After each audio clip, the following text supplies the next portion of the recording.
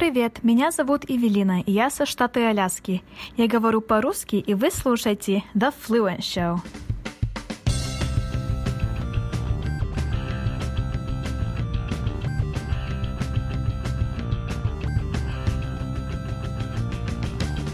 Welcome to The Fluent Show, a podcast all about loving, living and learning languages. Hello and welcome. You are at episode 121 of The Fluent Show. My name is Kirsten and I am from fluentlanguage.co.uk. Every week on this show, I bring you interesting and fascinating tips, stories and advice from the world of language learning. And in this episode, I have got a wonderful topic based on a listener question. Before we kick off, time to announce two little things. Number one, it's last chance saloon for filling in the Fluent Show survey. Your last chance to do this is by 31st of January, and the survey can be found at fluentlanguage.co.uk/pod survey. So that's very simple. You don't need to tell me stuff like your household income or something like that. I basically want to know, how did you find the show? Do you like the show? And what do you want us to do next? If we reach 200 replies in this survey, I've got some amazing gifts that I want to give away to participants. So please get involved and look out for my email once you've done it. The other announcement is to tell you about today's sponsor. Today's episode is brought to you once again with support from the language learning app Drops. Drops is making some waves right now. It's the new way to learn a language that combines short, engaging wordplay with mnemonic association.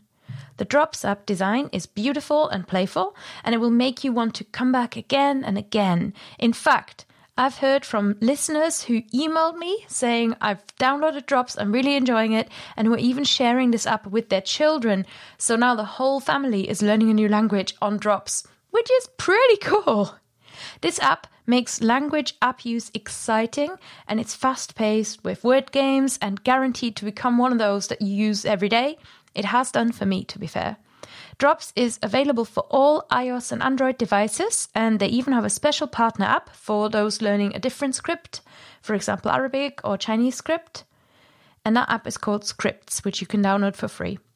To try our sponsor Drops for free and play with your words today, look for Language Drops in the App Store or the Play Store, or head to languagedrops.com/fluentshow when you want to go deeper with Drops, as Fluent Show listeners get a 40% discount. That's not something to sniff at.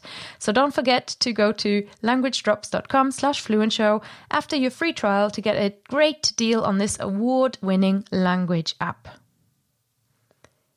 On to today's episode, which is based on an Instagram question, a really fascinating one. I've got 3 pages of notes here, so you'll hear me rustling a little bit. Ia is learning Norwegian, and that's a popular enough language, but not one of the really big ones. Norwegian has got only 5 million speakers in the world, and this language has only official status in one country, in Norway. Land of fjords, land of aha. Anyway, Ia found that learning a lesser-known language does come with its own challenges. And one of those challenges is that of finding and using great materials and resources. For example, there may not be as many textbooks, tutors are a little bit more rare, and on YouTube, Norwegian might get drowned out by other languages.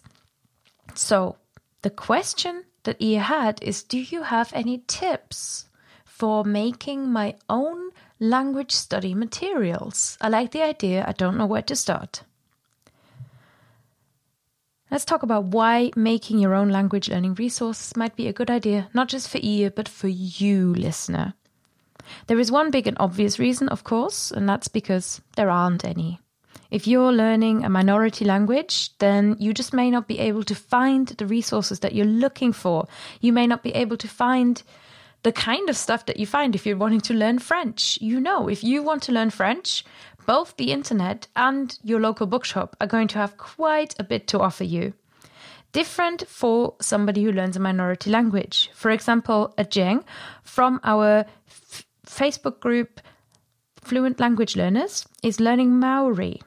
And she says it's hard to get good sources, especially as somebody who lives away from that particular country, which is, it's one of the native languages of New Zealand. And she found that there are fewer websites and fewer videos, so it's a lot harder to learn that language when you're not living in that place.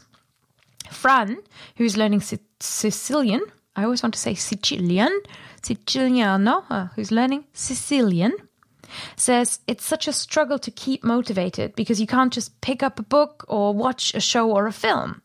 There's just not so much leisure material available in Sicilian, her target language. So there may even be materials, but they don't always fall within your preferred language learning style. So Andy, who is also in this Facebook group, we had a real good thread going there.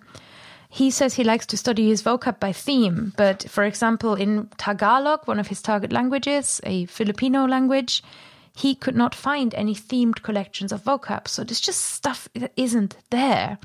And in fact, sometimes when you're learning a specific language, you might get something that is there that will help you begin. But once you're at the intermediate stage, you want to start conversing, there is nothing. Once you're past, I like drinking water, I don't like drinking beer and all those things, you want to have a deeper conversation, you're kind of stranded.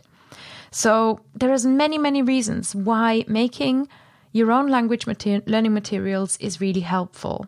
But one reason we haven't mentioned, which is it's actually an extremely helpful practice for you as a language learner, even if you're an English speaker learning French or Spanish, which means you're you're in one of the big groups, you've got lots and lots of material access. Making your own materials takes on this added role of taking control. And what I mean when I say taking control is that you get to identify and work with your personal language learning styles and your personal language learning preferences. So there are lots of different ways of thinking about this. You might have heard about these ideas of VARK, V-A-R-K, being a visual, audio-focused or kinesthetic learner, and how different people like to learn. You may be thinking about whether you're an introvert or an extrovert, whether you're very conscientious and you like to take notes and lots of details, or you're more focused on the concepts and you'll cover the details when you get there. I'm with you if you're like that. You may have, there's lots of different ways that your personality and just your individuality as a human influences how you learn. And when you stop letting all of the resources come at you, what it allows you to do, even as a learner of a majority language where there's so much resource available, is to take control and say, I'm in charge here and my learning will work at my pace and will work with whatever I think is going to be most useful. So, I hope I've made a good case for you for making your own language learning resources, or you're interested. Now, if you're panicking now and you're thinking, oh my God, this sounds like a lot of work, don't worry. I've split this into various different ways that you can create your language learning resources. And really, this isn't about rewrite the language learning textbook. Just take control and play around with this. Just see what feels right to you. And you may well, as we go through these different ways of creating language materials, you may well realize that you're already doing one or two of these things, and I'll have a suggestion for you to take it a step further. So let's start with level 1 of creating your own resources, and that is journaling, notebooks, any way of documenting your life and study.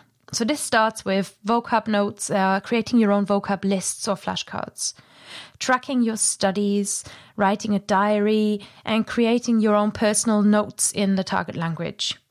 So something I like to do, for example, is when I've written my shopping list, if I've written it on paper, I might look up all the words in my shopping list in Welsh and just write the shopping list again in my target language.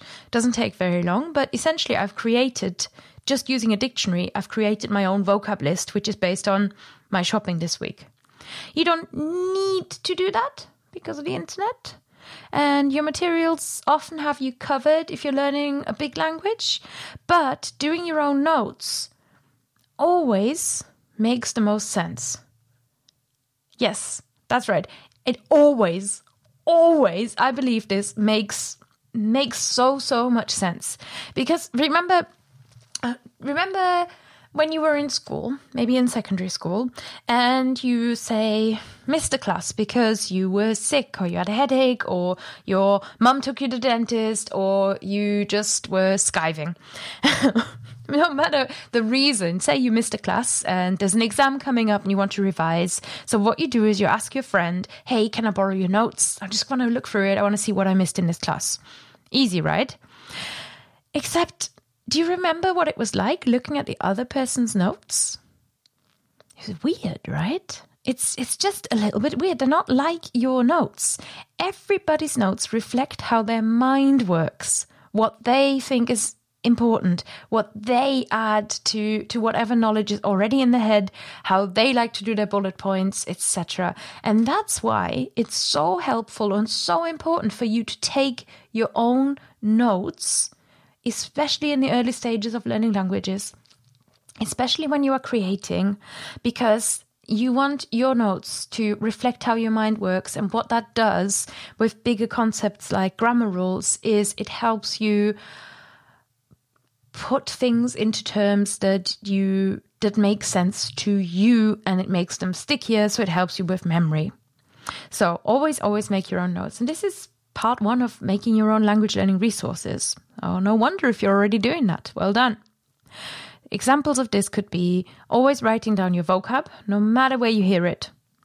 You may want to try, if you haven't done this yet, creating your own flashcards instead of using pre-made decks. Your own flashcards have got the potential to aid your memory, to help you remember your vocab so much more, unbelievably stronger. I'll put the episode 88 in the show notes where I talk about flashcards in a little bit more detail. Something else that you can do is copy sentences and lines from other sources that you find interesting, websites, for example, notes from your Skype lessons or notes from, even if you go to a group lesson.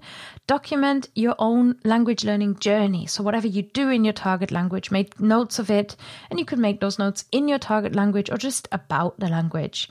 Always make a note as well of when there's something that you don't understand, you want to look it up later. That's really where the good stuff is. In the Language Habit Toolkit, you find a pre-written box for exactly that purpose, because it's important to make a note of what's unclear now and looking it up later. Annotate these notes with whatever you need. For example, Andy mentioned in a Facebook group that he likes to listen to words pronounced on Forvo.com. Forvo is a place where you can get pronunciation of pretty much any word in any language. So he listens to the pronunciation on Forvo and then makes a note for himself whenever the pronunciation is unclear, and that's how pronunciation is learnt. You may not need this in your target language. So again, your notes are yours and yours alone. That's the good thing about them. Another idea as well is to hire somebody else to create transcripts of videos that you're watching in your target language, or to translate sentences into your target language or into English. So if you find a sentence list or a text in your target language and you want it translating, you can pay somebody to do that. I will also put a link in the show notes to our podcast episode that we did about language learning notebooks, where you will hear lots more about journaling and setting up your own language learning journal. So this is level 1, documenting. Level 2, not that different, but goes one step further from the last step. And that means you start organizing what comes in more and truly creating. So what you're creating can be collections of resources that go together in your mind that you want to review together again, or that just make sense grouped in some way. So you start curating, you start creating collections, or you start creating language. And I've got lots of examples here from the forums, and I'll go through them.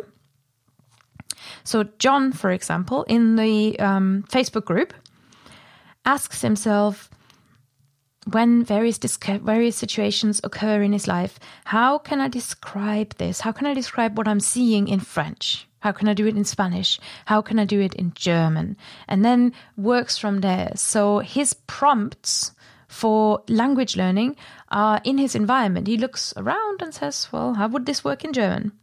Fran, our Sicilian learner, records every Skype lesson that she has and then reviews the actual recordings of the lessons because there aren't many Sicilian materials. So she goes through the lessons again, really milks them for what they're worth. And she uses all of her notes and goes over them again. Fran also copies out texts from the Italian textbooks. Sicilian and Italian are related. And then she translates them from Italian into her target language or uses them as a basis for making up a text for herself. Ajeng, who we met before, who studies Maori, she tries to analyze and compare sentences in her target language to figure out the grammar, and then she writes sentences, tries to kind of make her first sentences, put them together, puts them out there and asks for corrections from native speakers. And you might have heard this before, Lindsay and I, a little bit as well, write using creative writing prompts. So I'll put a link in the show notes to the Creative Writing Prompts book, as you heard on our Top Tools episode. So we don't use specific textbooks. We actually use creative writing prompts in English in order to create something in our target language. And turns out, as you can see, this creation stage is actually essential for better writing and improving your writing skills in a target language. And writing skills are crucial for really solid foundations. Writing is where good speaking starts in many ways. So we've got 2 levels. Level 1, document your resources, document your studies. Level 2, start to curate collections and create your own sentences. Level 3, make teaching materials, if you dare. So once you're at an intermediate level, say you're at the B2, the B1 level perhaps, or you've been learning a language for a year or 2, you actually have something to pass on to others. You don't need to be absolutely perfect in a language to teach a little bit of an intro. And teaching a language, teaching anything, as you often hear, is an incredibly useful way of learning it. There are thousands of ways to get started. So why not try to offer a short lesson somewhere? Maybe give an intro to a friend who's curious about the language you're learning. Maybe to your grandma who just, will pretty much listen to you no matter what you talk about and she will love it. Or even if you're feeling brave, try to offer a short lesson at your local library, a community center, or somewhere else in the community. It really is a lot of fun, and you'll find that your attendees may even know somebody who is way further along than them. They might be married to somebody who speaks your target language, and then you realize, we can get a little learning group going here. So giving is receiving, listeners. That's the key here. Once you start giving away some of that knowledge that you have accumulated, once you start sharing it again and making it into teaching materials, it will result in you both deepening all of the knowledge that you had, and you may even realize there's something in the basics that you completely overlooked that keeps, tripping you up. And you may well make even more contacts with people who are exactly perfect for you to reach the next step. It is super duper scary to do this. As I'm recording this, I'm preparing for teaching, and I'm laughing thinking about it because it is silly. I'm preparing for teaching a Welsh workshop. I'm not a native Welsh speaker. I'm nowhere near being good enough to be a Welsh teacher, but I believe I've got something to share in the terms of the basics. I've got a lot of excitement and enthusiasm to share. It's a cool language, and I figured out, why not, right? What can really go wrong in a half-hour session where I'm essentially teaching a few basics about my target language? For me, I hope anyway, it's going to be a rewarding experience, feeling like, my God, I really know this. It's a confidence booster to teach. It really is. But also, it's going to give me this overview and this complete revisit of the basics of my target language.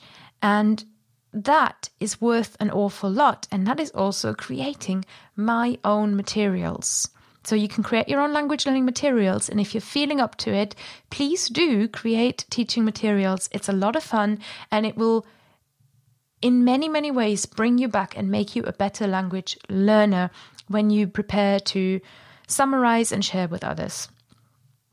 Now, the level 4 is not really a level 4. It's not really a progression, but it's a little special corner that I wanted to mention.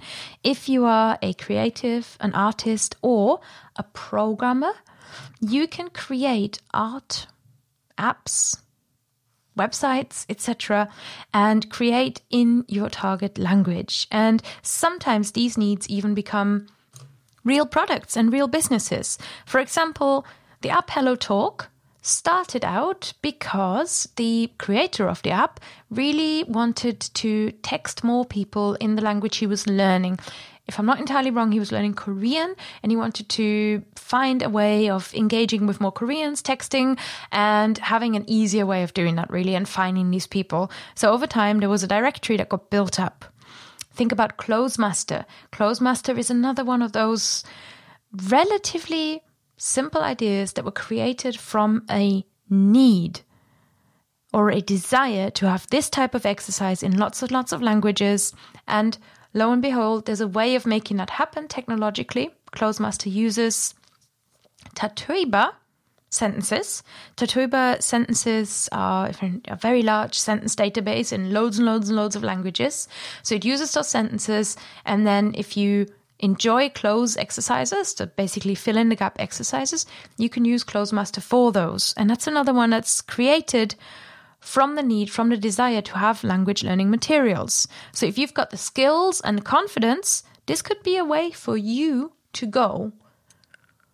Just putting it out there that creativity and creating has no limits in this stage. And if you're a long-term listener, you know what the Fluent Show used to be called. We used to be called the Creative Language Learning Podcast, because I believe creativity, allowing yourself to bring everything that you can make, everything that you are, bring your personality, bring your desire to make something into your language learning, makes you both a better and more successful learner and a happier learner. And that means you're going to keep going, and you're going to be fluent, and you're going to be awesome in another language. So these are a few tips for creating your own language learning materials and creating your own courses, and who knows where you may take it. In the show notes, I'm going to add the Maori resources that were mentioned in the Facebook forum, just in case you're a Maori learner. They're going to be there for you.